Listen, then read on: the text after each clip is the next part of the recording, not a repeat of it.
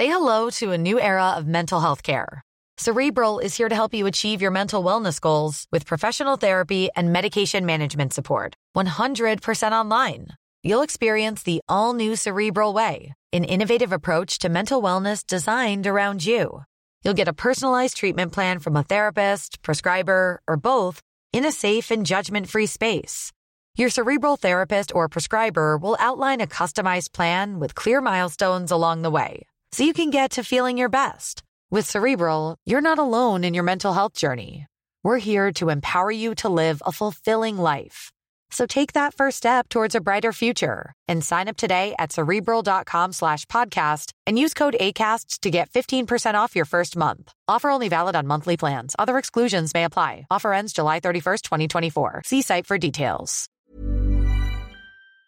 Hello and welcome to the latest edition of the Political Party Podcast, and I'm sorry it's taken so long to get this out. There's no real decent excuse for it. It's very busy towards the end of last year and then over Christmas. So there's a few podcasts, political and sporting ones, that'll be released in the next few days. And this was one that, I'm always excited, but particularly excited about with Michael Portillo, Conservative legend. And obviously I've had plenty of time to reflect on this since. But I think what really strikes me, and see if you take this from it, is how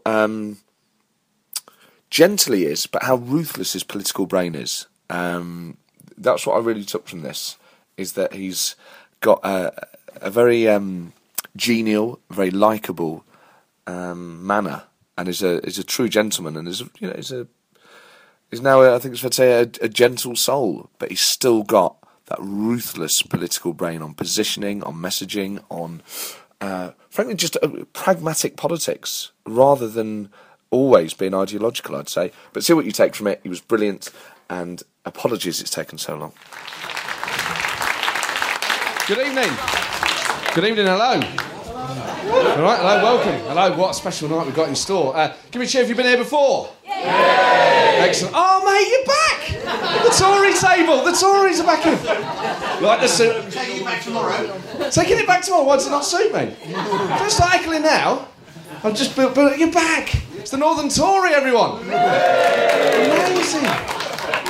You haven't been back since Alistair Campbell, I think I'm right in saying. Was anyone else here for the Alistair Campbell night? Yes. It was you, wasn't it, who Alistair Campbell called a wanker. Mate, if Portillo does it, it's going to be out of the... I might brief him at half-time. You've got to call one person a wanker and I'm not telling you who it is. Is that why you haven't been back? Because it's taken this long to get over it? No. Thank you. I was on my yacht. I think Campbell had you right, mate. Wow, where was the yacht then? The Caribbean. I almost said Caribbean, and that's the Mike Reed influence. The Caribbean. With me UKIP buddies. In Europe, but don't tell UKIP. It was in Europe, but not run by Europe. The famous phrase. Their conference, I don't know if anyone saw any footage because conference season is over now. The UKIP conference, I have to say, looked like the most fun. They had it at a race course in Doncaster. That's how little they give a shit about politics. They're just like, you know what, we'll just have a stag do and talk about politics a bit. Mark Reckless was there. I don't know if you saw Mark Reckless, the second defection to UKIP. I've never seen a backbencher revel in the smallest amount of limelight as Mark Reckless did. You've seen when he came on stage to announce that he was leaving the Conservative Party, he comes on and he goes, "Friends, I want to announce that I'm leaving the Conservative Party and I'm joining UKIP." And they'll go, "Hey!" I don't know if you saw it on TV, they'll start going, "UKIP, UKIP, UKIP, UKIP." Like the whole hall chanting it. I've never seen that at any British political party conference. Because it was actually quite a poignant moment. He looked quite emotional. He said, "I'm leaving the Conservative Party." It wasn't Willie Make. And I'm joining UKIP. It's actually quite... He looked quite sad about it. And they're all just there going... Ooh, ooh, ooh. Like, you can't start chanting at poignant political times. Like, a lot of moments in our history would have been ruined. You know, she was...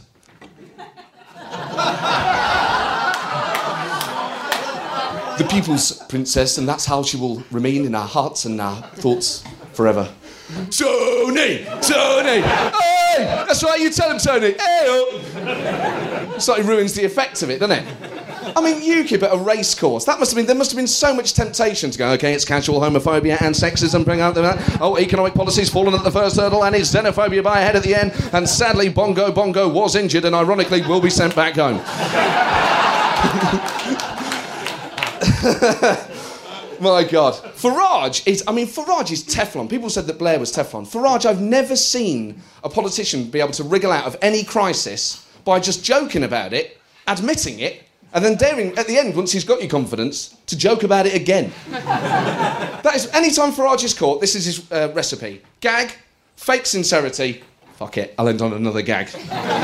And he could get caught doing anything, and I swear to God it would work. So, sorry, Mr. Farage, there are allegations this weekend that you were caught having sex with a cow.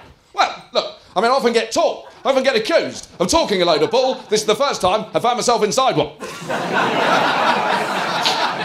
No, but seriously, I've apologised to the cow in question. It was a massive lapse of judgment. But in all seriousness, you get more sense out of Daisy here than Ed Balls. Shit. He's done it. That's basically his formula. He gets away with it every time. You could say to Nigel, you were caught drink driving at the weekend. This is serious. Well, look, frankly, if you'd had to sit through Mr. Barroso speaks for 5 hours, you'd have had a couple of glasses of Van Rouge. I mean, look, I've apologised. It's serious. It was a big lapse of judgment. And apart from the 5 Belgians that perished, no one was injured. Frankly, if you've ever driven in Belgium, you'll know that even after a couple of bottles of red wine, you still drive better than they do. Sort of stuff. And I just wonder with Farage, because he's actually, I like him, and that's a flaw on my part. But I'm actually quite fond of him, and you just think a lot of people really don't. You know, there's a real visceral anger against Farage.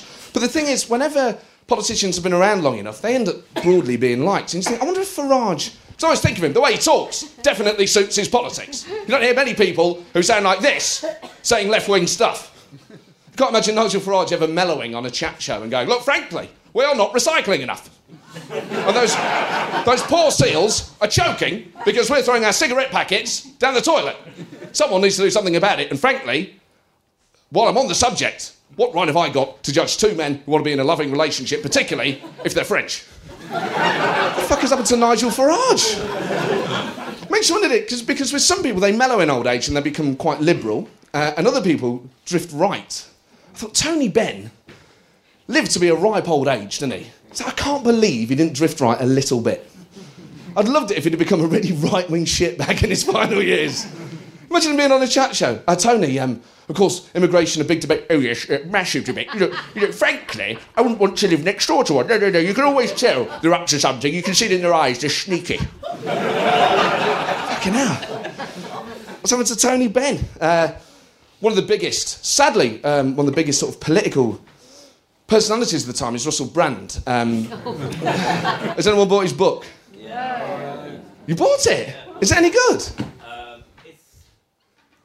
Basically a rambling, you know. Ironically, it's just a rambling, yeah. That's his final argument, isn't it, I think? Absolutely. I don't think people have realised how surreal this whole Russell Brand thing is. I don't know if anyone saw the Newsnight interview with Evan Davis, but that guy is allergic to being asked questions. If you're going to write a book, even if you are a comic and you're going to write a book about a revolution, you should expect to be able to answer like the most basic questions. And Evan Davis is trying to ask him questions, and he won't let him. He's going, oh, come on, Evan, you went to Oxford, and trying to stop him. You're like, you can't... Like if he's ever interviewed by the police, which I wager is a possibility. For the benefit of the tape, I'm PC Smith. This is PC Clock. Russell Brand, can you please confirm that you are indeed Russell Brand of 2 Main Road, Camden? Names, I believe, are a nom de plume given to us by an anarchist capitalist who do totally disagree with the Orwellian view that we are tacitly complicit in our greater conscience, and at the end of the day we need to augment ourselves beyond this capitalist construct.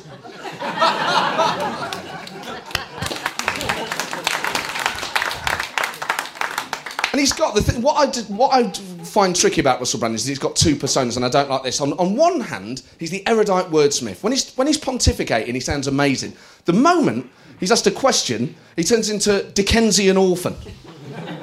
Go, we need a new collective conscience to solve the world's crises. You go, wow, Russell, How do we do it? Oh, don't ask me, mate, not in these old shoes. Oh.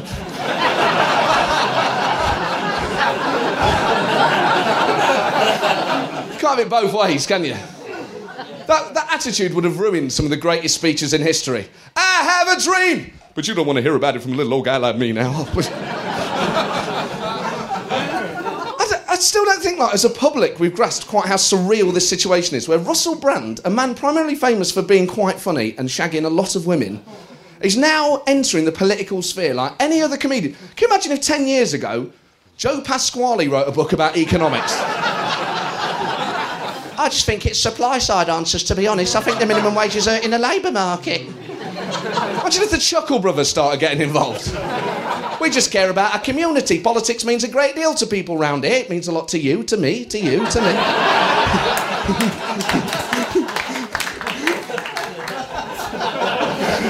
Because this is the danger. Well, this is the danger. When people perceive that there aren't enough personalities in politics, they look elsewhere.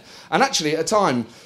The last few years, we've got more personalities than we've ever had in politics now. Certainly in the last 10 years. It's bursting with it. Like, whatever you think of Boris Johnson...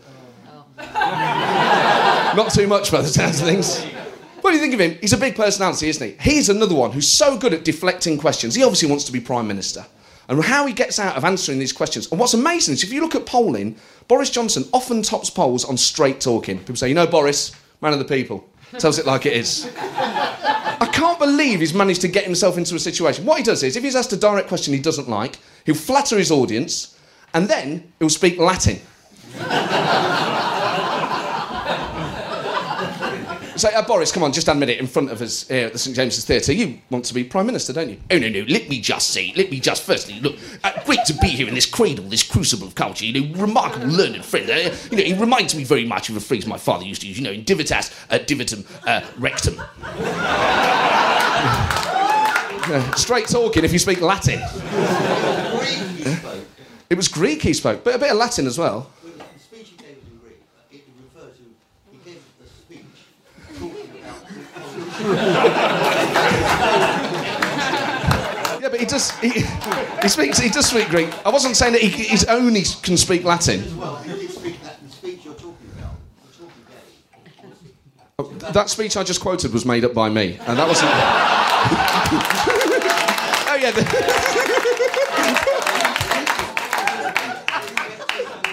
Yeah. That wasn't one. It was just the idea that your ears had pricked up and rectum and gone, I've heard that speech, yeah. I think you'll find it was in Greek and it was online. Can you do a sort of a mixture of Farage? Can I do a mixture of Farage, Boris? Boris and Brand all Yeah. running for Mayor of London. Boris... They should do. Right, can I just make it clear at the start of this gig? This gig is not a democracy. Right? I'm a big fan of politics to an extent.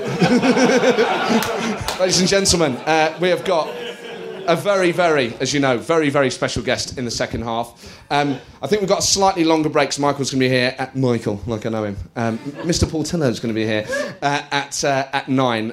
So they've started doing beers. They've started doing draft beer now at the bar. No good to you. No. If it ain't a good pee now, I don't give a fuck. What? Merlot? Merceau? I've never heard... White Burgundy? Right, I've got no idea what's going on now. So, I'll tell you what, we'll have one more round of wine bingo and then we'll wrap it up. Ladies and gentlemen, I've been Matt Ford. See you in the second half. Thank you.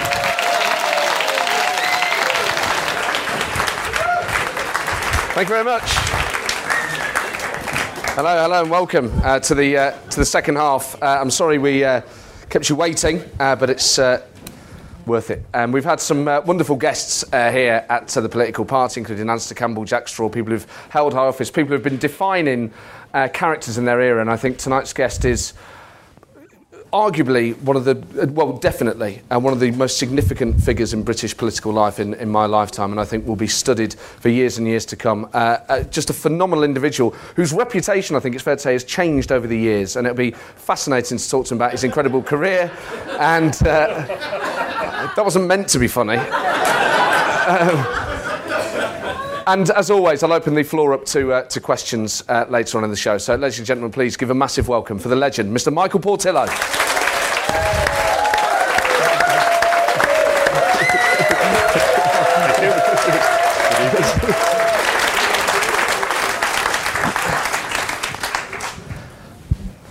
You often get whooped on stage? It was a very nice reception. I've been doing women's institutes recently, so I have had a little bit of whooping recently.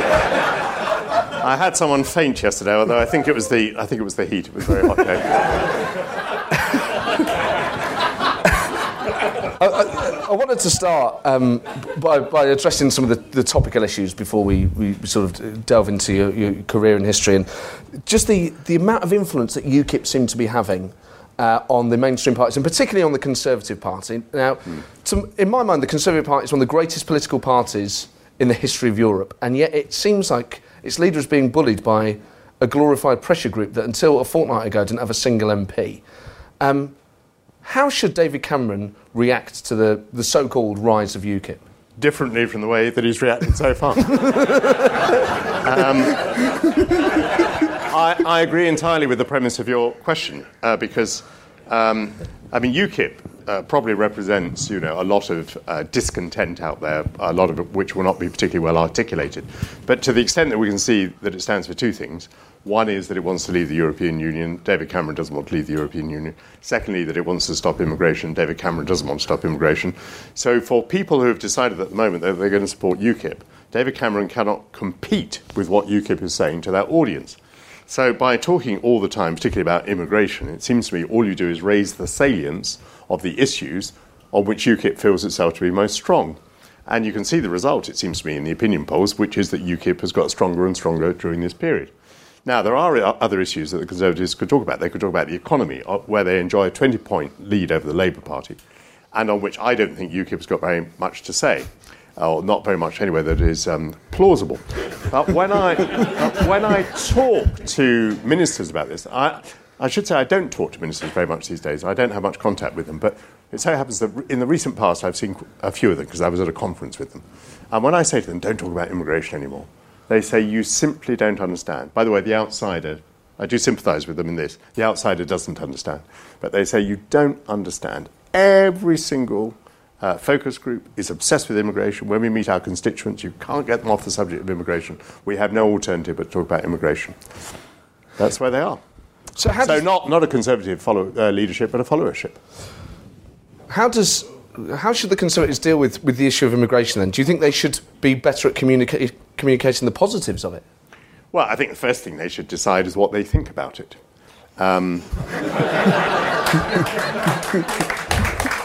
I watched a presentation by a government minister the other day, and he mused. He said, now, these are the figures for immigration, whether good or bad. And having sent himself the rhetorical question, I thought he was building up to answering it. But no. The rhetorical question was left hanging in the air as to whether it was good or bad. So, I mean, seriously, why not decide, have a policy.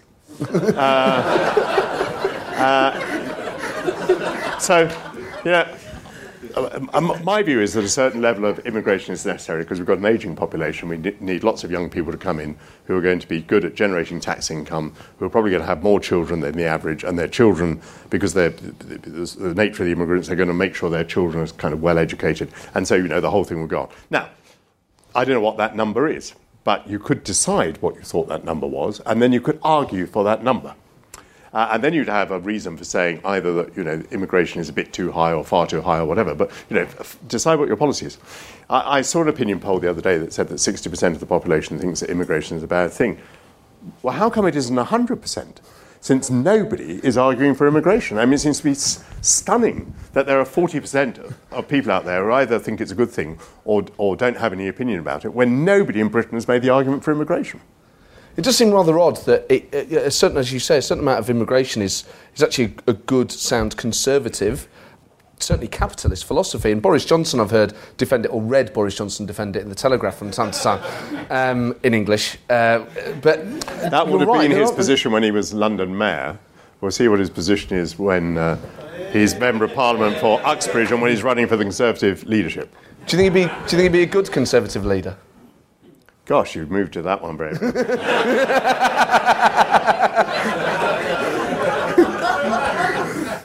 I think he would be a very populist Conservative leader. Do you think he'd be effective? Very effective populist. Is there? I mean, how real is the chance that Boris could end up as either leader of the Conservative Party or then indeed Prime Minister, do you think? No, I don't want to scare your audience. We're having a pleasant evening here. but the chance of it is very, very real. How do people feel about that? Do people think that's a good thing? Let me tell you, but I mean, you know, the great danger of me talking about these things is I am entirely an outsider now. You know, I haven't set foot in the House of Commons for years. But as I recall, the system of electing a leader in the Conservative Party works as follows, which is that you ballot amongst the members of Parliament until you come down to the last two names, the one that comes first and second in the ballot. Then you put those names out to the Conservative membership in the country. Now, even if quite a lot of Conservative MPs may not like Boris Johnson, I don't know whether they do or don't, but let's say that some of them don't, but they will be thinking principally about how they can hold their seats. And, you know, Boris seems to be a popular fellow as well as being a populist. So, you know, it seems to me that very large numbers of them will say, well, whatever I think of Boris, he's the one who's most likely to hold my seat. So I'd be amazed if he didn't come in the first two. And once you put the two names out to the party in the country, well, I'd be astonished if he wasn't chosen as leader. I'm just applying sort of basic logic to this. We were talking about this the other night amongst political friends about who the Labour candidate for London Mayor might be, and people were talking about Tessa Jowell, Sadiq Khan, David Lammy perhaps, and then someone said, well, who's the Conservative candidate going to be? And I was with Ian Dale, the Conservative blogger, and he said, I've got no idea. And I can't think of any Conservative at the moment. I mean, who would you're still involved in Conservative circles to some extent. Who would good Conservative candidates be, do you think, for London Mayor after Boris? I'm not really involved in Conservative circles, and I haven't thought about that question, and I don't know what the answer is. So I won't waste your time with that. I mean, would you consider it? No. Why not? Because I love what I do now. Can I talk about what I do now? No, I make documentaries now, and I love doing that, and I would never be drawn back from that again. Some of the documentaries, my favourite one you made was about the death penalty in America. Oh, yeah? That I thought was the bit where you deprive yourself of oxygen. Ah, that's what you liked about it. No.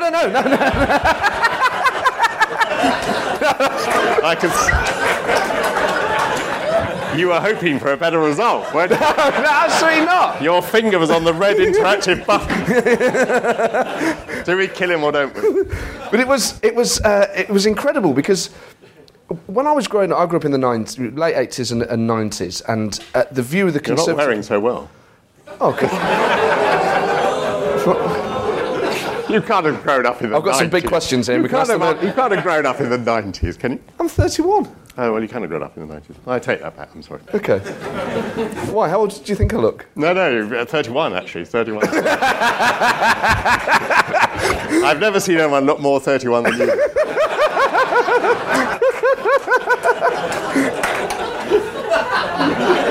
The epitome of 31. I don't know whether that's a compliment or not, but it sounded so good. Can I put that on my posters, please? In the era that I grew up in, the Conservative Party in the area that I grew up in was very controversial, was not liked, and your reputation at the time was severe. I mean, the SAS speech and all that sort of thing, and in 1997, I remember you saying that your name will always be synonymous with eating a bucket of shit in public as a result of the almost the totemic loss of your seat in 97. When you're in the middle of a government like that, when public opinion is so divided, how aware of your reputation are you as a top-level politician in the middle of storms like that? Before 1997, I think not particularly aware of it. We were so busy. No, we were so busy fighting each other. And this is the story of the Conservative Party. The thing that mattered to us on both sides of the question was Europe.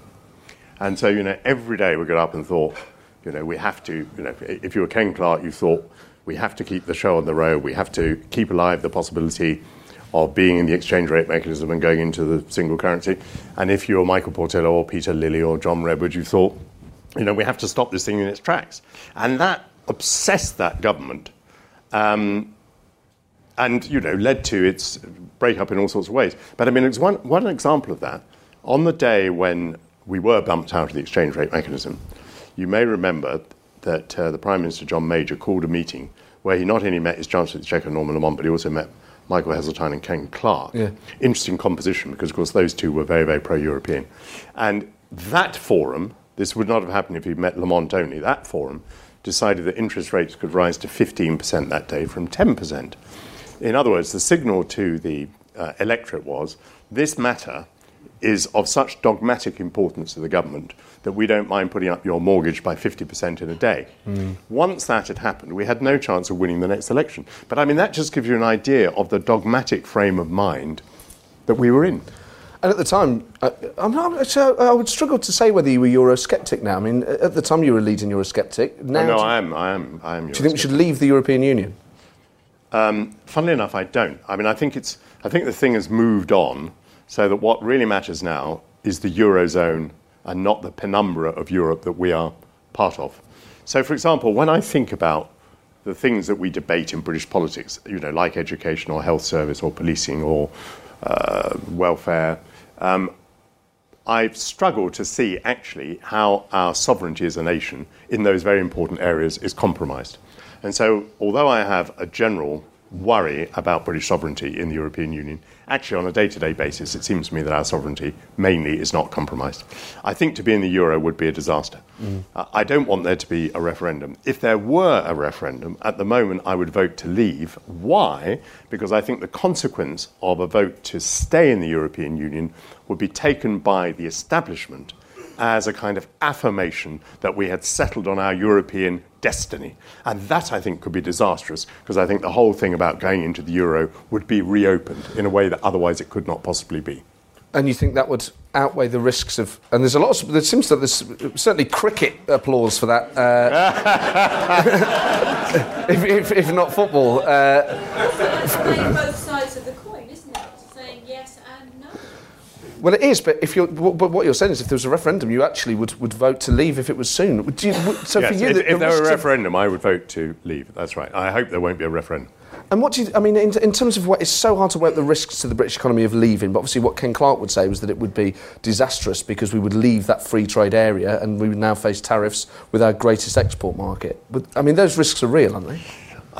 If there is a campaign, there's no doubt that most of it will be like the Scottish campaign. That is to say, it will be an attempt to scare people into voting in a particular way. Yeah. On both sides. Yeah, probably. So there'll be enormous scare stories.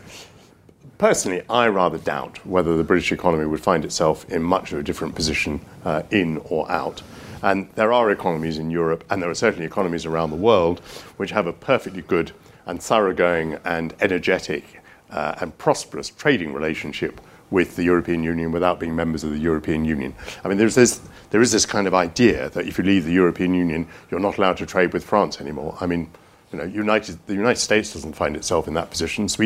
Not Sweden. Norway doesn't find itself in that position. Switzerland doesn't find itself in that position. I just wonder then, if the referendum campaign ever came about, would you share a platform with Farage in campaign to leave?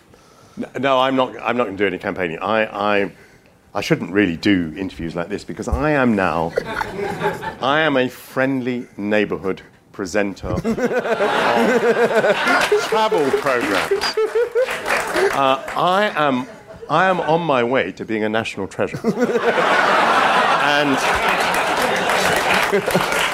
And the only thing that can stop me achieving that goal is doing some damn fool interview like this with you.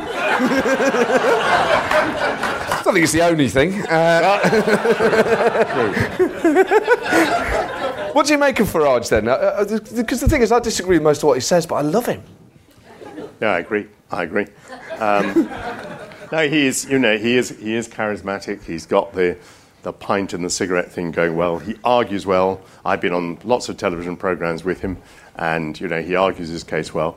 it seems to me that he's one of these people who has a certain Teflon coating. He shuffles off the absurdity. Well.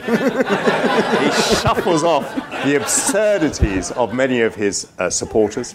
He never goes too near that precipice that most right-wing parties go too near, the precipice of racism. He never gets too near to that. It's quite a class act. And without being really a man of the people, I mean, you know, this is not a man of a tremendous sort of working class proletarian background. Nonetheless, he has very, very broad appeal, which nowadays is quite unusual amongst politicians.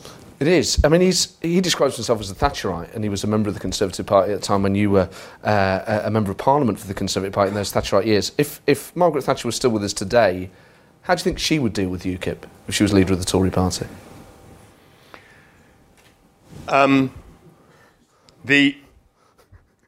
make a contrast between Margaret Thatcher and David Cameron, which is partly flattering and partly not so. I work very closely with Margaret Thatcher, and I work closely enough with her to see many hesitations, inconsistencies, and places where she lacked the courage to go. Now, for example, I was with her in 1981 when there was a miners' strike, and she said, we must pay up and settle with the miners straight away because we're not ready for a miners' strike. Nobody remembers this anymore, but, you know, at that moment she looked weak. She didn't reduce the top rate of income tax to 40% until, was it 87 or 88? She didn't deal with the trade union monopoly of work around ports. It was a monopoly of the Transport and General Workers Union. She didn't deal with that until 1988. 9 years she'd been in office without dealing with this. So in many ways, she didn't really deal with welfare or education. So in many ways, this coalition government has been braver in areas of schooling and welfare particularly. It's probably been about as brave as Margaret Thatcher's government on the subject of austerity. The big difference is Margaret Thatcher hid any little inconsistencies underneath an absolutely consistent rhetoric that told you day by day what the government was about. It seemed to say to you, I don't care whether you like me or not. In fact, I know that many of you don't, but you know that I'm going to do what's necessary for the country, and that is why I think you're going to vote me back, because you know I'll do it and you know the other lot won't. This government, despite its consistencies and bravery, does not have this rhetoric that holds it all together. So that I still find people coming up to me and saying, you know, what's David Cameron about? I say, well, have a look at what the government's doing. That's clear enough, isn't it? But they say, no, we don't know what David Cameron's about. So I think what is lacking at the moment is this rhetoric, and particularly this challenge to go and say to the country, look, you may be worried about immigration, you may be worried about Europe, but you know that the fundamental issue is the economy, and you know that we're the only ones you can trust to deal with that. I mean, that's the only way to win, it seems to me. Or, sorry, the surest way to win. It's odd with Cameron because when he first ran for the Tory leadership against David Davis and then seized it, he seemed like quite a bold moderniser. He seemed that he was going to be quite risky, almost Blairite in modernising his party. And I always felt in the run-up to 2010 that he'd lacked the courage to truly modernise the Tories and as a result wasn't going to win a majority. And I think most people objectively would probably agree with that.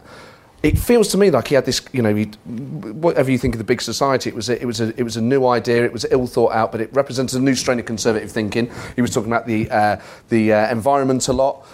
He was talking about not banging on about Europe, and all those things have gone, and he's ended up being blown around. I mean, I don't know whether you agree with this.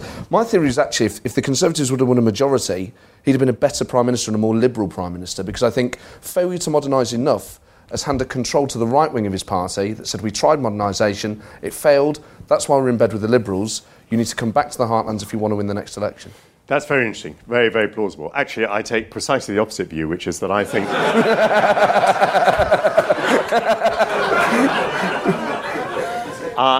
I think that the government has done much more of what David Cameron wanted to do by virtue of being a coalition, because he had permission to do more, by which I mean leading a government which got 60% of the vote at the last election. He's had permission from, let's say, the BBC, that he would not have had if he were a 37% government. Now, I mean that absolutely literally. When Margaret Thatcher was in power, the Labour Party was so weak that the BBC felt it had to offer opposition to to a government that was winning election after election with enormous majority. Yeah. It felt it had this sort of public service obligation. It has not felt that it had that public service obligation to oppose a government that had 60% of the votes at the last election. So tough things like, the austerity programme's been quite tough. The welfare programme's been quite tough. The changes in schooling and health. These have not been done in the teeth of opposition from, let's say, the BBC, because it has been part of a coalition. I think otherwise, if he'd had a small majority Conservative government, he would have been wholly in hock to 30 or 40 Conservative backbenchers, whereas with the majority that he's got with the Liberal Democrats, he's not been wholly in hock to them. So there we are. Those are two versions. It's kind of two sides of the moon. I think we're looking at the same sort of reality, but putting it differently. I just think that leaders, when they've won, always have that over that. Blair always had that. Whenever the left would prickle, he could always say, we tried it your way, we lost. We tried it my way, we won. And that shuts people up. Cameron can't say that to his backbenchers. No. And the first bit of what you said before, I entirely agreed with. In other words, that he flirted with modernisation. Some of it he carried, almost to extremes. The legalisation of gay marriage, which was done quite recently, offending huge numbers of Conservatives, I thought was absolutely brilliant. For two reasons, because it was one of these sort of flagship neon sign policies that led people to believe that the Conservative Party had changed. Also, it did open up the possibility that gay people would support the Conservative Party. And that's, quite a large chunk of the population and quite important. Now, if only he'd also found policies that would open up ethnic minorities, where the Conservatives have only 16% of the vote, which is, an absolutely appalling position. But he does, and this goes back to the conversation I was having with, Conservative ministers who say they can't do anything about immigration. Somehow, between them, they have taken the view that they can't do anything but sing UKIP's tune on immigration and Europe. And that was your first question, and a very, very good first question it was. I wonder what you make of Cameron, the strategist, because it feels to me like he's more of a tactician, that he's been blown around. So he said, OK, we'll have a referendum on Europe to try and stem the UKIP tide. That hasn't worked. Like you say, it's only added salience to their argument. So now he's having to talk even tougher on immigration. Would it be not better... what he's doing is backing himself into a corner where, effectively, if he's not careful, he's going to have to campaign for Britain to leave the EU. And as you say, that's not something he wants. Do you think there's a likelihood that, as Conservative leader, if he wins the next election, he'll have to campaign for us to leave? I don't foresee a majority Conservative government, and I don't foresee it because we don't have one at the moment, and it's very unusual for there to be a swing to the party in office. I think it's only happened once in my lifetime, between 64 and 66. Yes, but have you heard of a guy called Ed Miliband? No, it's a very good point. It's a very good point. Now, there are two political laws. David? Playing... Oh, no. There are two political laws playing each other here. One says that the party in office never increases its share of the vote, and the other law says once the public has made up its mind about a leader of the opposition, he cannot possibly pull out of the nosedive. And this would, this is obviously the Neil Kinnock syndrome, the William Hague syndrome, the Michael Howard syndrome. And so these two laws, which push us in different directions, are playing in opposition. I don't know how they'll play out, but I think they'll play out probably by neither party having an overall majority. Now, my point was about the referendum. I don't see how you get a referendum unless you have a majority Conservative government. I don't see how we get a majority Conservative government. So, in fact, the referendum almost becomes irrelevant because there's... Yeah, I don't think it's going to happen, which is why, given the views that I gave you earlier, I'm not having sleepless nights. I don't think we're going to have a referendum. Supposing the Conservatives were in coalition again, either with a small number of Liberal Democrats, because there will be only a small number, or with somebody else. I don't know, possibly with the Scottish Nationalists. Who knows what bizarre things may happen. UKIP? I don't think UKIP will have enough seats, but... OK, the only case that works is if they're in coalition with UKIP. UKIP would, I suppose, agree to a referendum. Although I think UKIP don't much want the referendum either. I was on with a UKIP lady the other day. Sorry, I can't remember her name. Suzanne Evans? Yeah, I think it was. And it was very clear to me that she was not interested in having the referendum. Why? Because I think she thinks, as David Cameron thinks, as most people think, that the referendum will lead to a confirmation of our staying in the European Union. That's the last thing UKIP wants. So, we thought we had this knockout argument when we were arguing UKIP. Say, a vote for UKIP is a vote against having a referendum. But it's not a knockout argument for them. They don't want a referendum. A referendum would settle the whole issue. And then, of course, there's no place for UKIP in British politics for this, if the matter has been settled. So I wouldn't entirely count on UKIP supporting a referendum. You mentioned William Hague syndrome there. You worked with him at close quarters. You were his shadow chancellor in that first term in office after you'd come back in the by-election. And I remember you saying that it was the only unhappy experience of your political life. That is correct. He's sort of rehabilitated himself in public life, hasn't he, William Hague? Yes. Has your relationship with him improved since? Yeah, it has. I had a very agreeable lunch with him. He's been, very generous and very, very nice. No, I agree with that. But, the problem, not to put it in personal terms, the problem at the time was what the Conservative Party is going through today. It was exactly the same. The view that we intellectualised that in order to win an election we would have to move to the centre ground, a view with which he agreed, intellectually speaking, juxtaposed with, his press officer running up to him and saying, William, if you make a speech tomorrow saying, come with me and I will give you back your country, I can get you the Daily Mail headline and I can get you a really strong leading article in the Daily Mail. And so, while we intellectualised looking for a kind of 37% position, in other words, trying to attract more people back to the Conservative Party, what we were doing on a day-to-day basis was following the core strategy, being content with 30 or 31% of the population voting for us. And that was the strain that we were under at the time. You were his shadow chancellor, and Labour made great play at the time, and I remember it vividly, the apparent divisions between you both. Behind the scenes, when you're in a shadow cabinet with someone that you are politically frustrated with, how does that manifest itself? I think mainly in a fairly civilised discussion of the options. When I came in as Shadow Chancellor, the Conservative Party had committed itself. I'm sorry, I hope this isn't too detailed, but just give you an example of the things you discussed. The Conservative Party had committed itself to reducing taxes as a proportion of GDP no matter what happened. And when I came in as Shadow Chancellor, this seemed to me so economically illiterate, so completely indefensible. For example, funnily enough, the problem was not so much what happened if the economy contracted, but actually what happened if the economy expanded. And suddenly all this, income was coming in. You wouldn't be able to control it. And if you wanted to pay down some of the deficit, you wouldn't want to commit yourself to always reducing taxation as a proportion of GDP. So, it took me a while to unravel this, but, it was extremely uncomfortable defending a policy which I thought was nonsense, and which, even BBC correspondents knew was nonsense. Or, for example, because again, I thought this was the right way that we should go, I was the chancellor, the shadow chancellor, who accepted the minimum wage. Yep. I thought it was, and I think independence of the Bank of England, and the independence of the Bank of England. You know more about what I did than I did.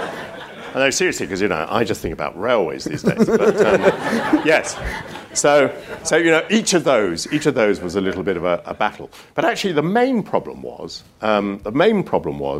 that I was always being portrayed by the media as being the man who was going to stab William Hague in the back. And all William Hague's advisors believed this. And that did not make for a very easy atmosphere. So would he ever talk to you about this? Would he ever sit you down and go, Michael, I'm hearing rumours? No, there was no lack of talk. There was no lack of talk. But the mood in the shadow cabinet at the time must have been, after the landslide that Tony Blair came in on 1997, it must have been, there must have been a collective realisation that 2001 was going to be a defeat, or were there people around the table that didn't see it that way? No. Everybody knew that we were not going to win the 2001 general election. And indeed, you haven't asked me about this, but I knew that on the day I lost my seat in 1997, that we weren't going to win the 2001 election. Indeed, I pretty much knew that we weren't going to win the 2005 general election, which is one of the reasons why my defeat was not as painful as some people might think, because I didn't want to put myself in a position of running for the leadership of a rump party that had no electoral prospect for the next decade. But in 2001, the issue was, having gone down to 30%, if that's what it was, could we the next time have 34% or 35%? In other words, by the end of the 2001 election, could an election win in 2005 be plausible? That was what it was about. And the answer to the question was no. I think we went from 30% to 31%, did we? I mean, my memory is not perfect, but we made almost no advance. So that at the end of the seat, yes, although I think the percentage is probably what really matters. Yeah. But we clearly were not making progress. So at the end of the 2001 election, there was no prospect of winning the 2005, and only a limited prospect of winning the 2010. Because that's really just the way it works. Say hello to a new era of mental health care. Cerebral is here to help you achieve your mental wellness goals with professional therapy and medication management support. 100% online. You'll experience the all-new Cerebral Way, an innovative approach to mental wellness designed around you. You'll get a personalized treatment plan from a therapist, prescriber, or both in a safe and judgment-free space. Your Cerebral therapist or prescriber will outline a customized plan with clear milestones along the way, so you can get to feeling your best. With Cerebral, you're not alone in your mental health journey. We're here to empower you to live a fulfilling life. So take that first step towards a brighter future and sign up today at Cerebral.com/podcast and use code ACAST to get 15% off your first month. Offer only valid on monthly plans. Other exclusions may apply. Offer ends July 31st, 2024. See site for details. So, you've got an idea for a business. The store of your dreams. There's just one thing to figure out. Everything. That's why Shopify's all-in-one commerce platform makes it easy to sell online, in person, and everywhere else. Sell on social media, source products with an app to get that first sale feeling. It's the only solution that gives you everything you need to sell everywhere you want. So when you're ready to bring your idea to life, power it up with Shopify. Sign up for a $1 per month trial period at shopify.com/listen. How difficult did you find it then when you were Shadow Chancellor and you're having to defend policies? I mean, not just when you're Shadow Chancellor, but when you're bound by the collective responsibility of either Cabinet or Shadow Cabinet, when you're having to publicly champion policies that deep down you actually probably don't agree with? You spend a lot of time doing that. No, seriously, because a political party aims to get about 44% of the vote in order to win an overall majority. Therefore, you are attracting an extraordinarily broad coalition of people. And the only way in which politics can work is, once you're in a position of authority, is not by everybody saying what they think about an issue, but to have discipline in which you say what you have agreed to say about things. Now, given the breadth of the coalition, most of the things you say will be different from the things that you believe. But I do not think that there is anything unworthy or dishonest or dishonourable. Dishonourable is the word I want. There's nothing dishonourable about this. If any of you is running a business or a club or an association, the people who run it cannot all have their own opinion. They have to agree on things that they're agreed to say. You can't run anything otherwise. So there's nothing dishonourable. So you get used to saying things that you don't believe, but which you've agreed with others to say. It becomes serious if it is on your own issue. So if you're the Shadow Chancellor and you're trying to defend a policy on taxation which you don't believe in, then, that's impossible. That's impossible. Are there any incidents or particular policies that spring to mind where you've had to go out there and maybe defend it on Newsnight or Question Time? Well, there was this tax guarantee thing. That to me has been the most painful example of my existence, because I fretted and fretted and fretted. It took me some weeks to get rid of this wretched issue. And of course I was absolutely petrified every time I went on television that I was going to be challenged about this horrible issue in which I didn't believe. Sorry, are you only good at opening bottles? I can't get the lid off. It just keeps rotating, doesn't it? It does keep rotating. Oh, thank you. Cheers. Thank There you. must be. Cheers, mate. There must be a political metaphor in this.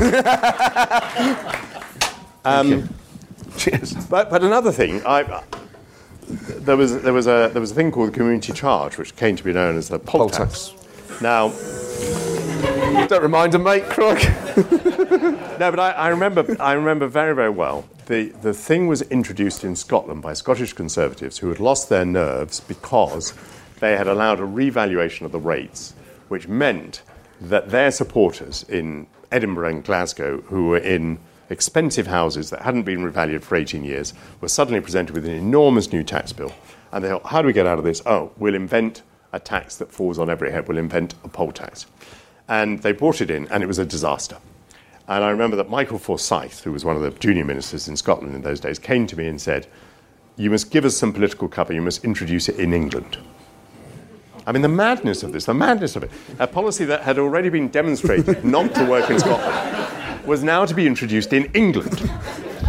And I said to him, I think this is a balmy idea. And anyway, I said, I can't think of anything less conservative than making a register of the entire British population so that they pay this tax. I mean, this is like Caesar. This is like the beginning of the nativity story, isn't it? Make a register of all the people. Absolutely bonkers. So Thatcher was effectively like Herod. So, and so, having argued my case against introducing this thing, I became the Minister for the Poll Tax.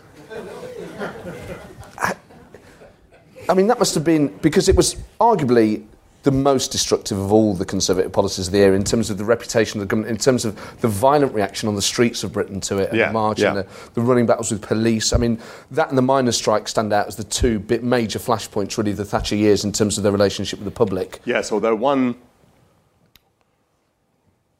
the miners' strike, I think, enabled Britain to move on from a situation where trade unions were able to hold the government to the day to ransom. We moved on from that. That was settled conclusively. In other words, the miners' strike was an important moment in British history. The poll tax was just a waste of time. Just a waste of time. I mean, a prime minister was brought down on the issue of local government finance.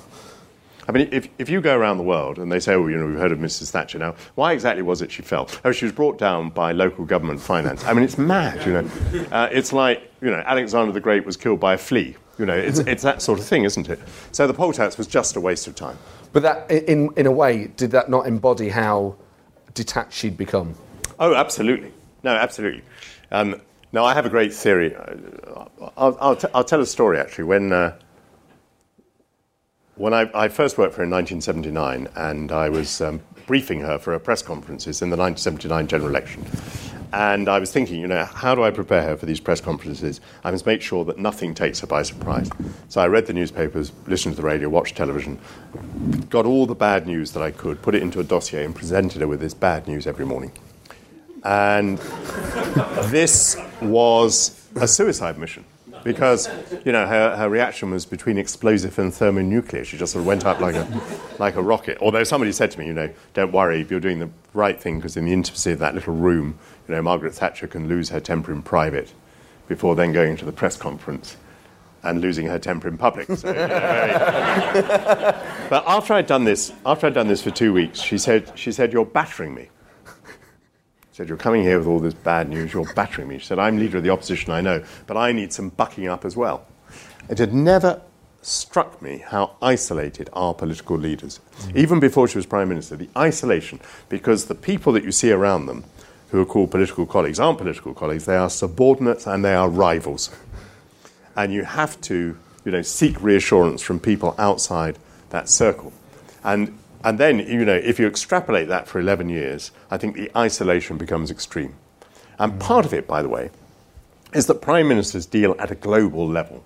So all the time they're talking to the President of the United States and the President of Russia, and they're dealing with these enormous issues.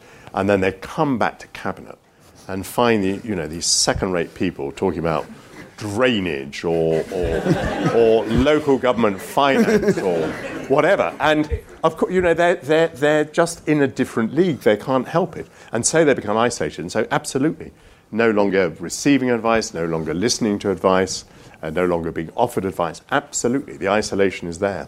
But it was reassuring that she wanted someone to give her bad news. I think that's always a mark of a good leader, is people who surround themselves with people that will privately tell them the very worst. I mean, later on in her career, did you ever go to her and, if you had concerns, tell them to her face?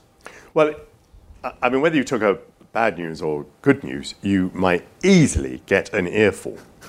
And I mean, I responded well to this. I thought it wasn't a bad leadership technique because it kept you on your toes. If I went to a meeting with Margaret Thatcher, I mugged up for hours before. I made sure I knew everything about the subject. When you got there, what would happen is she would ask you some question out of left field to which you could not possibly know the answer. And then when you didn't know the answer, she'd say, well, how can we possibly proceed with this policy when you don't even know that? So it was very frustrating, but I didn't find it frustrating. But I mean, people like Ken Clarke and Geoffrey Howe, they found it very frustrating. And this is part of what brought her down, this personal frustration.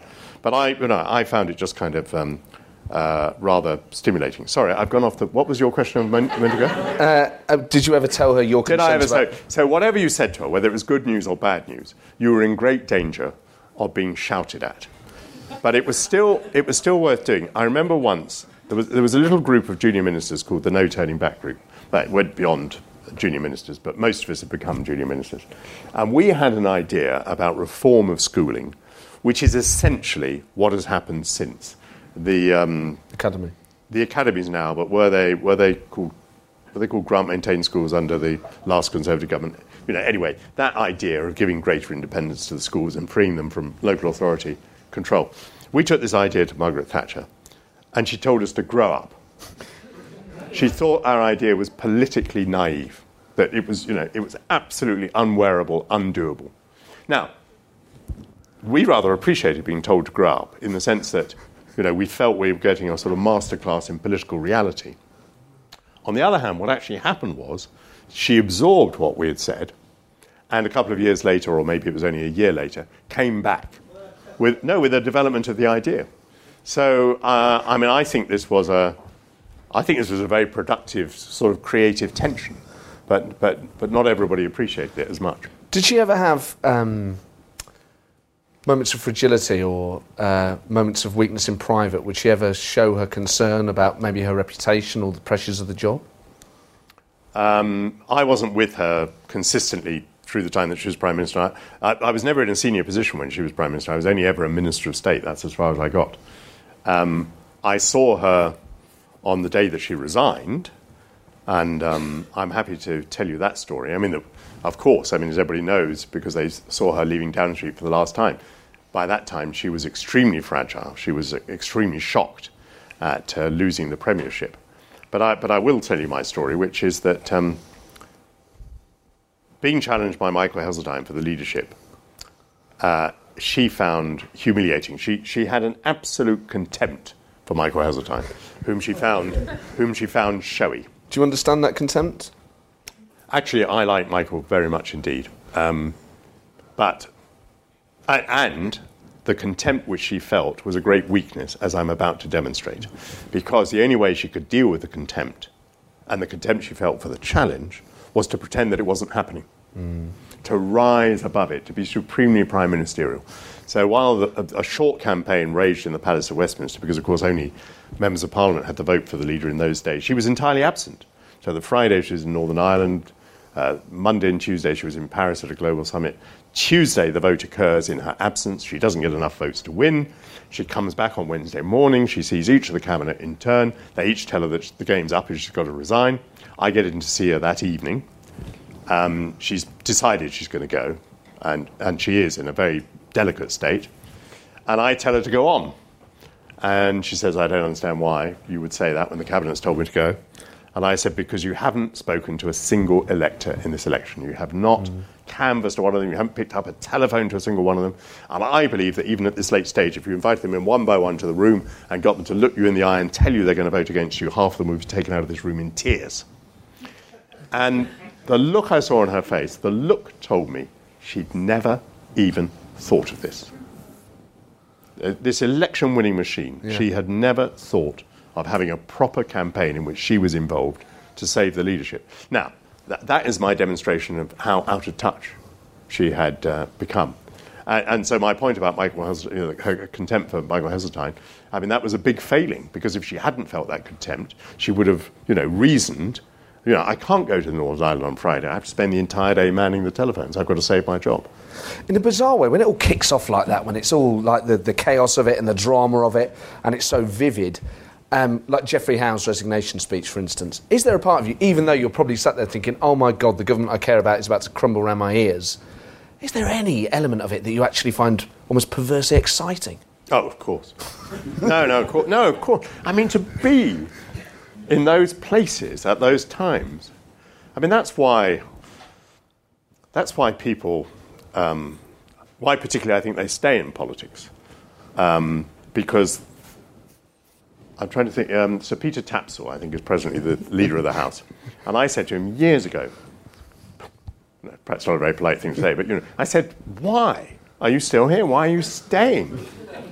And he said, because I have a ticket in the greatest auditorium in the world, and I'm not going to give up my ticket. To see these things happen, of course, the excitement is extraordinary. And by the way, even the people most affected very often feel the excitement. You see, I think Tony Blair was enormously stimulated by the risks that he took in politics. But even Margaret Thatcher, there was an occasion when she did make it, when she did survive, which was over Westland. It was over Westland. There was a great debate. Kinnock was going to make his speech. She said, I don't know whether I'll be Prime Minister this evening. And indeed, there was a big question mark as to whether she would. And what happened, and I'm not being mean here, what happened, it's one of these parliamentary things, Kinnock made a lousy speech.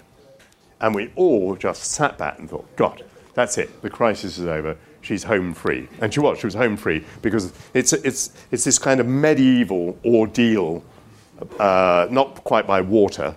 It's not quite like the dipping stool that they put the witches in. But it is a sort of medieval ordeal in which the survival of the Prime Minister is decided by rules that you can't define. She either did survive or she didn't survive, and everybody's clear about it. So that day, and you could see the absolute adrenaline and the exhilaration. I remember being with Cecil Parkinson. I worked for him before I became Member of Parliament, and it's going back ages. But he was involved in a number of relationships. He was involved. He was involved in a relationship which caused him eventually to resign. But I went up as a special advisor with him and with his wife Anne to the Conservative Party conference in Blackpool, and it looked like he was hanging on. And he was going to make a speech at the Conservative Party conference, and we'd see how that went and so on. And I remember going into the hall in Blackpool and encountering, I don't think it's an exaggeration to say, hundreds of television cameras and thousands of flash bulbs. You couldn't see a yard in front of you. And feeling quite exhilarated myself, but also, I don't think I'm being unfair, noticing that the Parkinsons were quite exhilarated. I mean, it is a very, very curious thing, but the horror of it all is quite exhilarating. And, at that moment, too, we thought he was going to make it. We thought he was going to survive. So I suppose that was exhilarating. So no doubt at all. And I used to talk to journalists, and they would, comment on crises. And I would sometimes say to journalists, if you knew, you would give your whole career for 10 minutes of what the Prime Minister is experiencing at the moment. You may think it's horrible. You may think it is, the tensest, most stressful situation you've been in. But I tell you, it is so exciting. You would give your whole career for 10 minutes of that. So, on the 1st of May 1997, when you found yourself in the middle of your own storm, if you like, not a scandal by any means, but a huge drama that was unfolding across the country. During that day, or during the campaign firstly, did it ever cross your mind that you thought you might lose your seat that night? It crossed my mind very firmly on the Sunday before polling day. There was a poll that was done specifically in my constituency, which gave me only a 3% lead over Labour. And there was a very substantial Liberal Democrat vote. So clearly, the signal to swing voters was, if you want to get rid of Portillo, Liberal Democrats switch to Labour and you can do it. And of course, leaflets went out saying precisely that. So from Sunday, I was completely prepared to lose my seat. And on the Wednesday, polling day's on Thursday, remember? On Wednesday, I was travelling on a train with a journalist, and he said to me, if by any chance you lost tomorrow, what would you hope for? And I said to him, I would hope to lose with dignity. So I was already kind of rehearsing the whole thing. Then I went on the Thursday night when the polls closed, I went on the election broadcast. I was on with Neil Kinnock and Jeremy Paxman. Sorry. How could I forget Jeremy Paxman? I was on with Neil Kinnock and Jeremy Paxman, and there was an exit poll, and they suddenly started saying, on this exit poll, Michael Howard might lose his seat. I don't know why they started thinking about Michael Howard. I knew that I had lost my seat on that exit poll, and I'm waiting there for Jeremy Paxman to ask me if I've lost my seat. And I get through the entire interview, and it doesn't occur to him that I've lost my seat. But I got into the car with my wife and my team, and I said, OK, I want you to know we've lost. And they said, no. I said, no. On those numbers, we have lost. And so we drove off to the constituency, and then, the agent called me and said, you've lost. So plenty of time to prepare. The worst thing was that there were 3 constituencies in the borough of Enfield, and the returning officer decided that he wanted all 3 counts to be finished simultaneously. So we had to wait for one of them, where I think there was a question of someone losing the deposit or something. So we had to wait hours with all the television cameras looking at us, pretending that we didn't know what the result was. But I developed a certain graveyard humour. I mean, for example, when I arrived at the count, knowing what the result was already, I met Stephen Twigg, the man who beat me, and he looked shattered. I mean, he was shattered, poor fellow, because, he had a life and a career and everything else. He'd stood as a candidate, had no prospect of being elected at all. Suddenly, he was going to be a member of Parliament. He was completely shattered. So I slapped him on the shoulder and I said, pull yourself together, Stephen, it's not that bad. And then, before the result is announced publicly, the returning officer gets all the candidates into a huddle, and he says, "This is the result I propose to announce, and you need to be aware of it." And at the end of it, he said, "Right, read out all the numbers," and he said, "Everybody happy?" I said, "Ecstatically," and off we went. Because I've worked for politicians, but I've never stood for office before, and it's always struck me how personal the rejection must feel, even though it's a national landslide, particularly in 97, it was a phenomenon really of an election. Did any part of you feel it personally? Yeah, but I wouldn't go over the top about that. I mean, possibly, if anything, I was slow to realise the personal element of it. Because as I told you in a previous answer, we were obsessed about what we were up to. I mean, quite apart from my ministerial job, which was very absorbing, because I was Secretary of State for Defence. So I hadn't kind of lingered on how personally unpopular I might be. And I think that did take a while to sink in. So I can't say, your audience will probably be very disappointed about this. I can't say that I suffered this, huge humiliation from which I had to recover. In fact, I felt a bit of a sense of relief. I've already indicated this. The fact that I didn't have to run for the Conservative leadership, the fact that I wasn't going to be part of this rump of 165 Tory members who were clearly going to have a miserable time, at least for 5 years, if not for 10 or 15 years, all of that was actually quite a relief. It's funny the things that were tricky. Getting on a bus, getting on a tube, standing in a sandwich queue, not because I objected to getting on a bus or a tube or a sandwich queue, but just the feeling that everybody must be looking at you. Yeah. And sort of...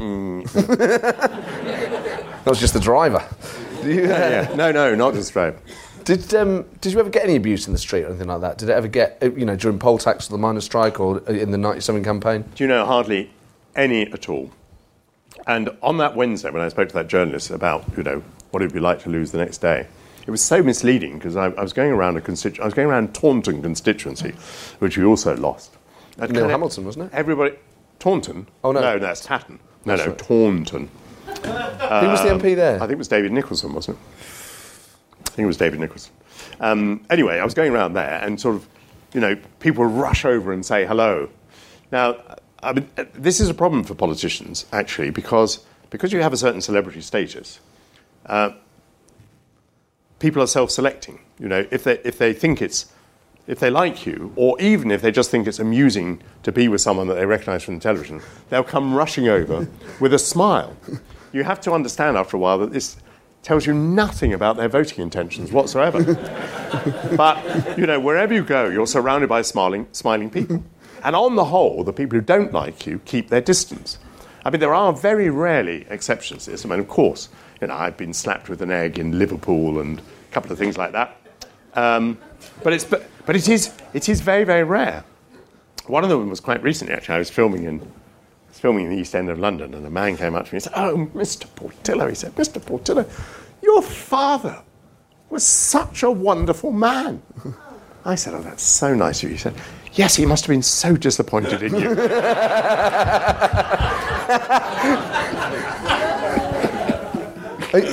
We talked about leaders earlier and how isolating it is for leaders to go through, election defeats and all the things that isolate them as individuals. But leadership was something that you wanted and that you stood for. To be those two things are different. What, you stood for it, but you didn't want it? I think that's pretty much true, actually. Really? Yeah. But you felt pressured into doing it. Yeah. Who by? Well, to wind back for a moment, I had not stood in 1995.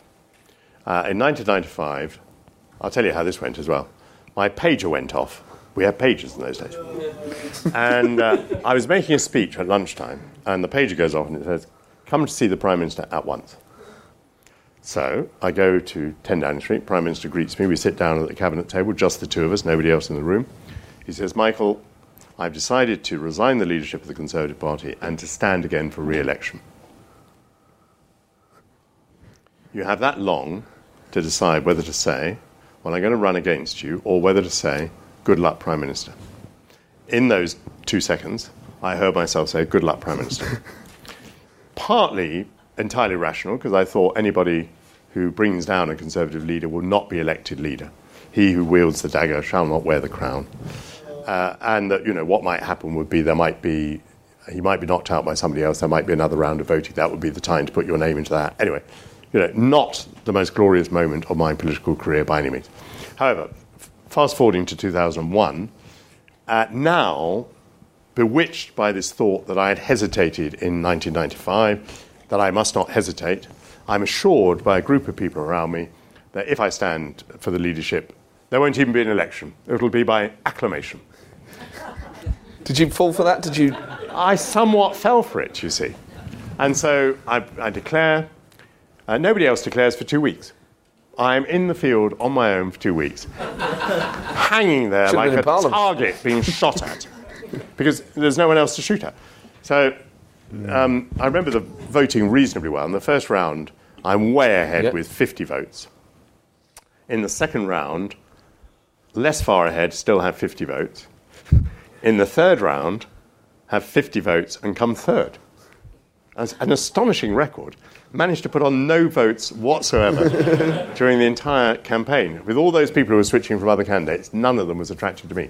So it was a bit of a disaster.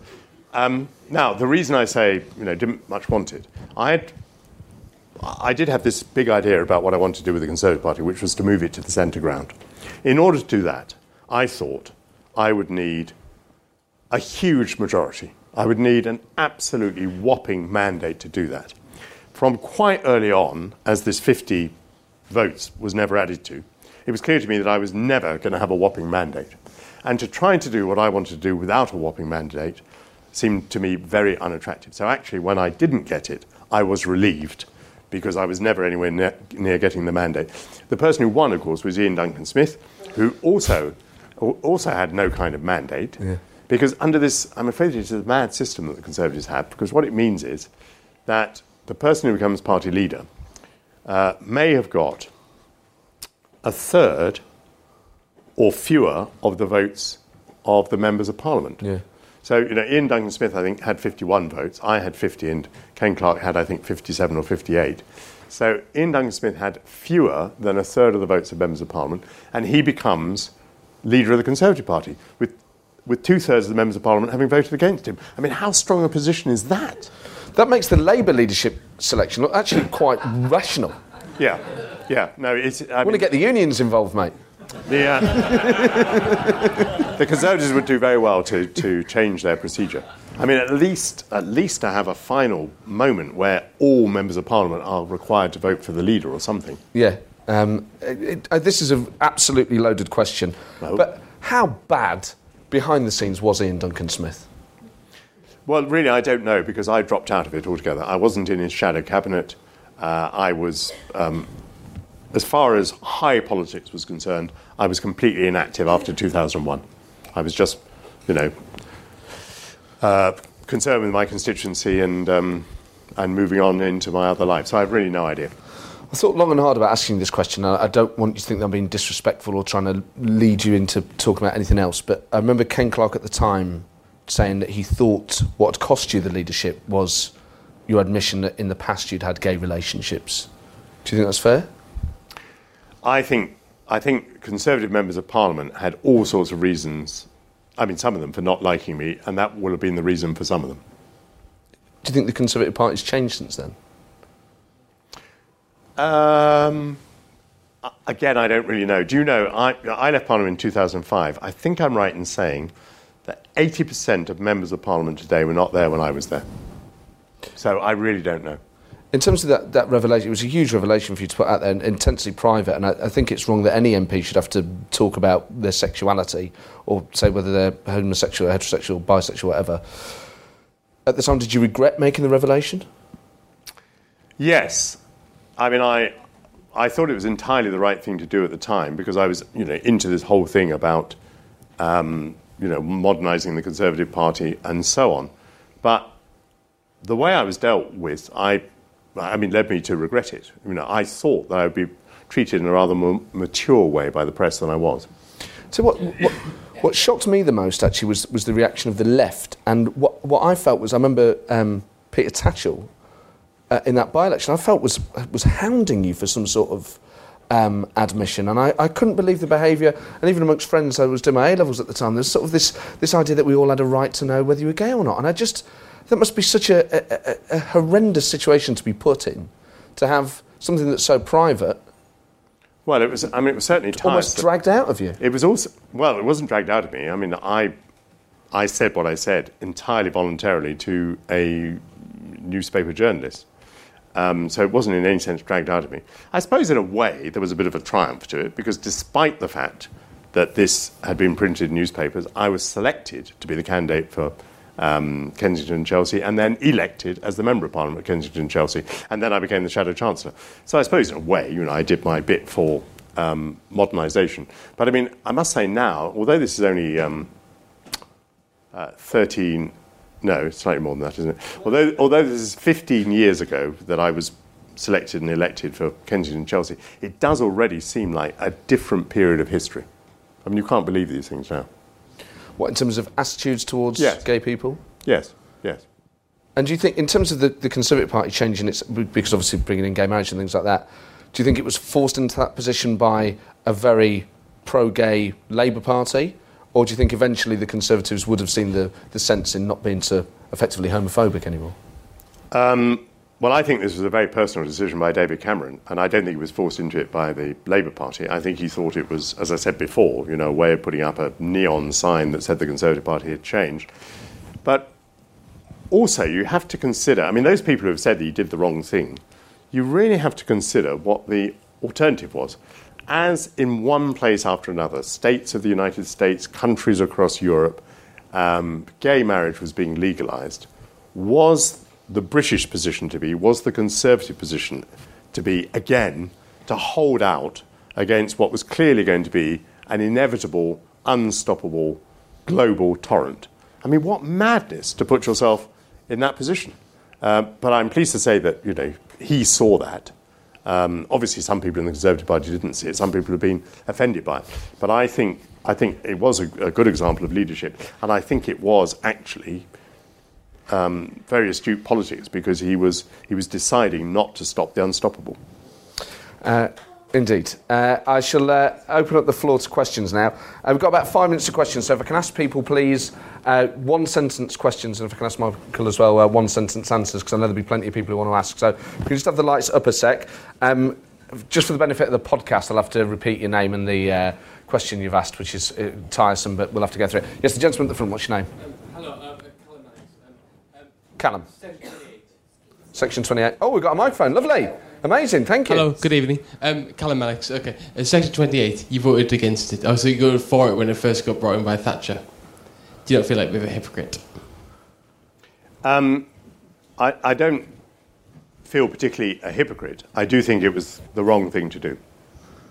Okay, I think there was a lady with her hand up around a similar area, was there? Oh, no, it was a gentleman, sorry. Always, no doubt as towards your gender. I thought I'd seen a lady put her hand up as well, but yeah. Hello, Howard Piper.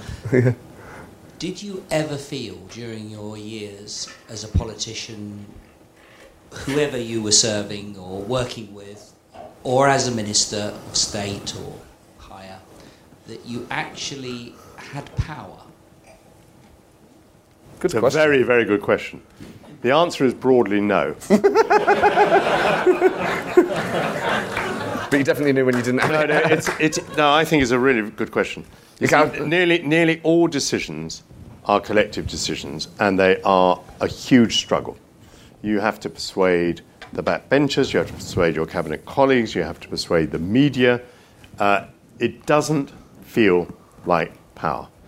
There are examples of political power. For example, the Chancellor of the Exchequer and the budget.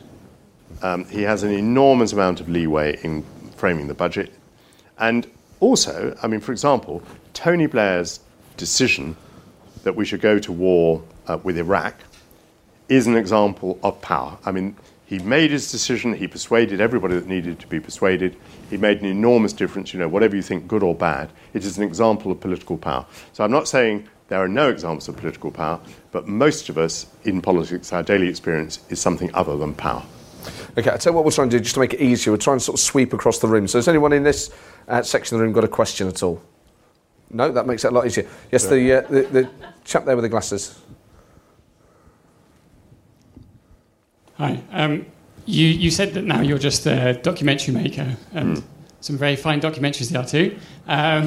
But you also said about the excitement of politics, which is something that you spent most of your life doing. So why is it that you have moved from one to the other, and how can you stay away from that excitement? Good question. Well, when I described the excitement of politics, I was largely describing the excitement of certain individuals like Tony Blair, like Margaret Thatcher, like David Cameron, who, despite the stress, managed somehow to enjoy it. I would be less positive talking about my own sense of stress when I was at the heart of things. I mean, on the whole, I found it just plain stressful. I did think that when I was in office, the privileges and the joy and the excitement of being in office compensated for the stress. Once I moved into opposition, I just had stress. I didn't have any kind of excitement or fulfillment. And I think the levels of stress that you're willing to take at different times of your life, or certainly it has been for me, vary. So the stress I was willing to take in my 40s is not the stress that I'm willing to take now that I have a senior rail card. And I've never known anyone look more like they've got a senior rail card. Exactly.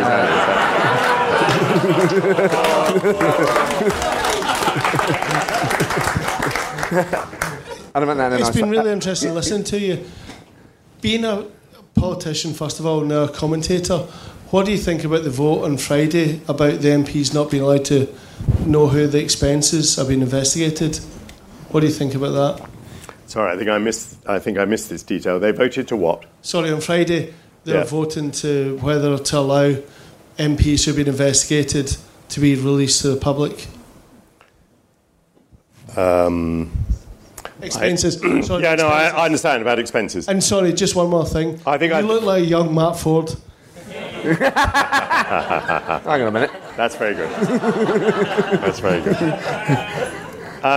I don't think I know enough about precisely what they're voting on to give you a reasoned opinion on that. Sorry. Okay, the lady at the front. My name's Rachel, and it's fantastic to hear your perspective. But what I'd like to ask you is, what do you think each of the main, and I hate to say it, four parties are doing right, and what do you think that each one of them is doing wrong? Okay, well, I think I probably covered most of this already. I think the Conservative Party is currently talking about the wrong issues. It should be talking about the economy, and it needs to tell people that even if you don't like the Conservatives, you know that they're the only party that's going to do the right thing on the economy, what needs to be done. The Labour Party, I'm afraid it's doing most things wrong. I mean, I had to make a speech the other day about Labour Party policy, and I looked at the Labour Party website, and they're so thin on policy. I mean, there's a sort of wish list there about improving standards in education and spending more on the NHS. But, given our present financial state, none of this is credible. And then they have the Ed Miliband issue. So, I mean, they're in a very bad way. The Liberal Democrats, I believe the best thing the Liberal Democrats could do, this is very similar to what I say about the Conservatives, the Liberal Democrats ought to be arguing for what the coalition has done, why it was necessary, why they've been a responsible party of government, why they should be trusted with government again. Instead, what they're doing is trying to dissociate themselves from the Conservatives, which I think is a pointless thing to do. And UKIP, I suppose, is doing most things right in its own terms, but of course, it's different than the other parties, in my view, because I don't think it seeks to offer, nor do people expect it to offer, a broad range of policies for government. Excellent. And a very clever way of asking 4 questions in one. Okay, let's move on. Is there anyone in this section here that would like to ask a question? Yeah, hi. Yeah. You come across much more reasonably than I remember you when you were in politics. Is that because then you were just towing the party line and now you're actually being more genuine? That could easily be the case. I think also it's because I'm not particularly stressed talking to you today. I think people underestimate how much stress ministers suffer from, and the very skillful political operators are those who, despite the stress, still look friendly and approachable. Who would you say they were? So give us some examples. Well, I mean, David Cameron and Tony Blair are the best 2 examples of this. They still looked incredibly friendly and approachable, even when they were under stress. I remember David Cameron, even before before he became Conservative Party leader, he did 15 minutes on Newsnight where they were asking him whether he'd taken drugs at university. Well, that is a pretty stressful subject to get into. He looked so relaxed. I just took my... Oh, he's a kite, wasn't he?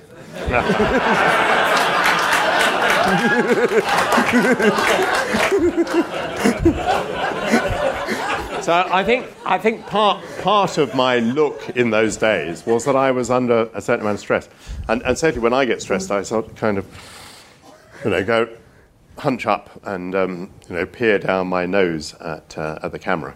How did you when you did that? I immediately thought of your spitting image puppet. I mean, did you? Yeah, there we are. How did you feel about being caricatured in that way? I was delighted. Sorry. I mean, to be on Spitting Image, it was such a recognition. People longed to be, and I was a very junior minister, to have my own puppet on Spitting Image. Fantastic. Because a lot of people, I know some politicians wanted versions of themselves. Have you got one of the spitting images of you? No, I haven't got it. I did see it in a studio once, and I tried to obtain it. I think I was represented as a Spanish caudillo, wasn't I, as a general? But let me I just make a broader point here. This is a very, very big trap in politics. You are very keen to be recognised. So when I say, you're delighted to have a spitting image puppet, I mean, that is literally true. People wanted to be recognised, wanted to have a spitting image puppet. But of course, you're then pigeonholed. And I don't just mean the spitting image puppet. I developed a reputation as being a figure on the right. And then once that reputation was established... Was that fair? I had portrayed myself that way, so it was fair in that respect.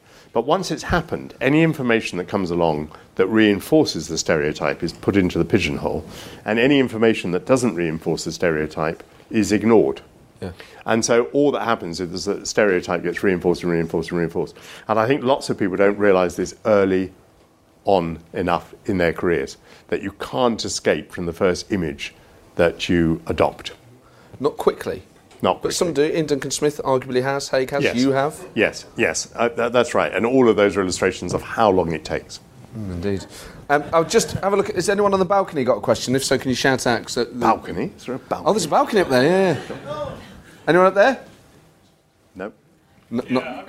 Empty balcony. Okay. Yes. Did you have any idea about what was going on between Major and Curry? Do you have any idea what's going on between Major and Curry? Yes. Hey. No, did I? No. Absolutely. Were you jealous?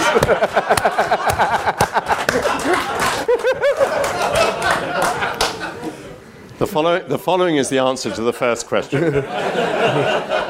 I did not know anything about it, no. I mean,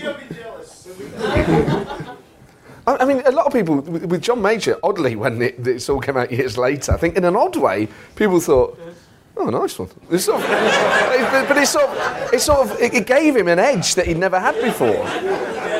It's sort of odd, isn't it? You may have noticed I'm not going there. Okay, right, one last. Who's got the best question? One last question. Yes, the lady down the front. Final question. Gillian Howard. Oh, hold on, Gillian. We'll get a microphone to you. There you go. Yeah. What was your most embarrassing moment in public office? Great question. Oh. Are you narrowing them down, or are you trying to think of one? I'm trying to remember. Can give us a private one if you like.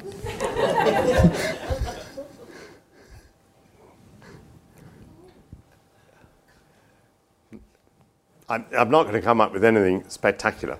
When I first became Secretary of State for Defence, and I was wearing shoes like these, which have absolutely smooth soles, I'd been to a meeting and there were soldiers around, and then I was asked to clamber onto a tank. And if you try clambering onto a tank with smooth-soled shoes, you look very ungainly. I mean, you've got no grip and you're slippering all over the place, and then you look like a wally trying to get onto it and trying to get off it. And so after that, I went down to my shoe shop, and I got a pair of shoes that looked like this on the top, so that you could wear them to meetings, and had the most fantastic grips on the bottom. So they were kind of outdoor walking shoes on the bottom, but they were sort of city shoes on the top. And these I found to be absolutely necessary, because you were always going to formal situations, then be asked to clamber on a tank or whatever as Secretary of State for Defence. And so I solved this problem of the embarrassment, because it is very humiliating to look like a wally when you're meant to be the political chief of the armed forces. Good answer. Well, ladies and gentlemen, thanks for coming along. As always, you've been a phenomenal crowd. All that remains for me to say is a massive thank you, please, for Mr. Michael Howard. Michael Portillo!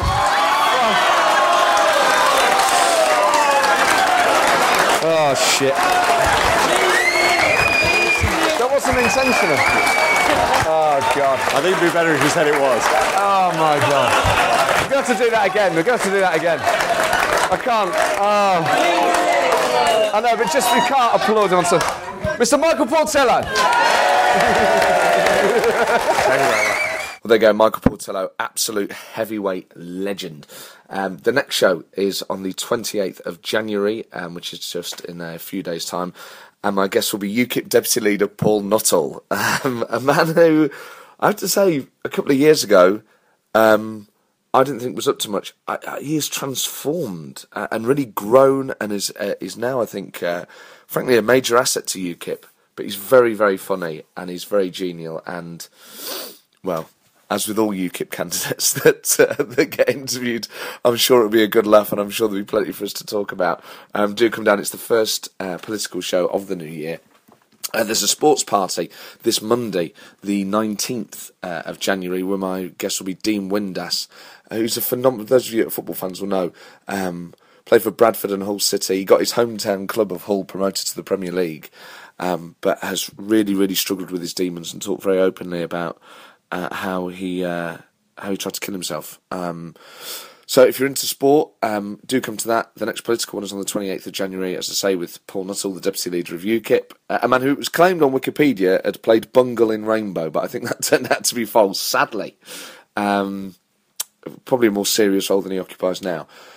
But the guests for future dates will be announced, some very exciting names that will be announcing in the next few weeks. Thanks very much for downloading this. If you enjoy it, please do tweet about it and share it and tell your mates. And thank you for downloading it. And once again, I can't keep apologising. I'm sorry for how long this has taken to get out. Happy New Year belatedly as well. I hope you had a good Christmas. Ta-ra.